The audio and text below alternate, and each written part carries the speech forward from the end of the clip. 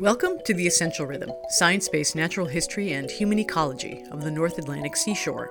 This is episode 71, DNA barcoding. When I say the word barcode, you probably think of a grocery store and all those little boxes of lines on the bottom of all the food you purchase. The lines represent numbers, and each product is issued a unique number that allows for identification and tracking. The number represented by the barcode actually contains 3 pieces of information: the country where the code was issued, the manufacturer of the product, and the identity of the product itself. Barcodes are used instead of just a string of numbers because lines are easier to read, especially if you're trying to read them with a laser. The scanner laser bounces off the barcode differently depending on whether the section is black or white, and a sensor in the scanner records the alternations between these 2 different pulses and transmits that information to a computer that decodes the pulses and turns them back into numbers that can be then compared to a database of store inventory. You're probably less familiar with the kind of barcoding we can do in biology. This is a technique developed in the early 2000s that enables scientists to identify an unknown biological specimen using short sequences of its DNA, like a barcode. While there are no anatomical areas of organisms where there are white and black lines that can be read with a laser, in every cell of an organism's body there are DNA molecules that hold a tremendous amount of coded information. And now we have the technology that allows us to access and read them.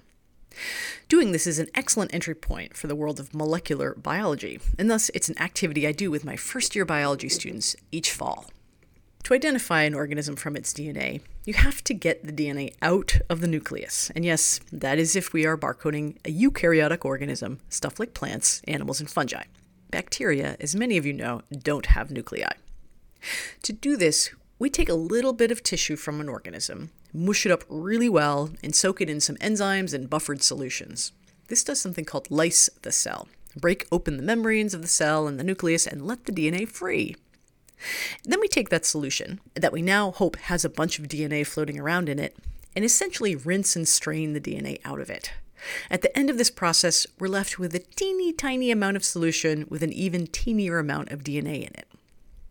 When we use the DNA to identify a specimen to the species level, we don't actually have to read all of its genes.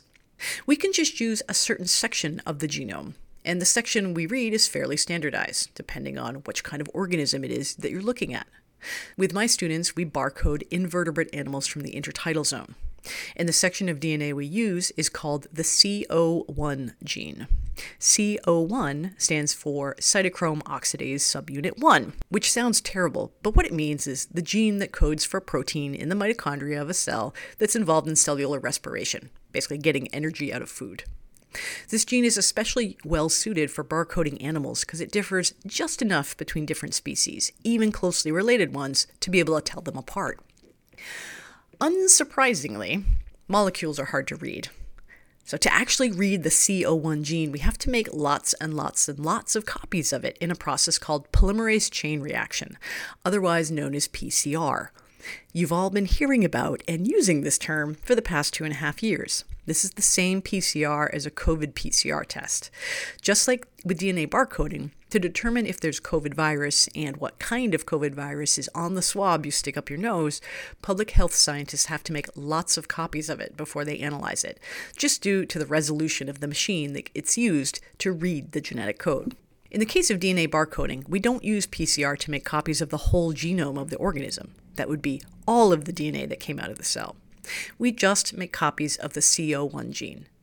To do that, we take our extracted DNA sample and we add to it the raw ingredients of DNA, things like adenine, thymine, guanine, and cytosine, the A's, T's, G's, and C's of the DNA code, as well as the enzymes that build new DNA molecules from old ones, and little bits of DNA called primers that act as locator beacons.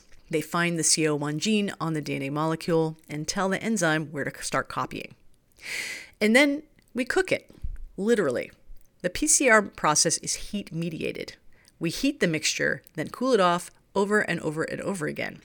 And at each different temperature step, a different part of the copying process occurs. I do all of the steps outlined thus far with my students over a series of weekly lab meetings. Once the PCR is done, so are we.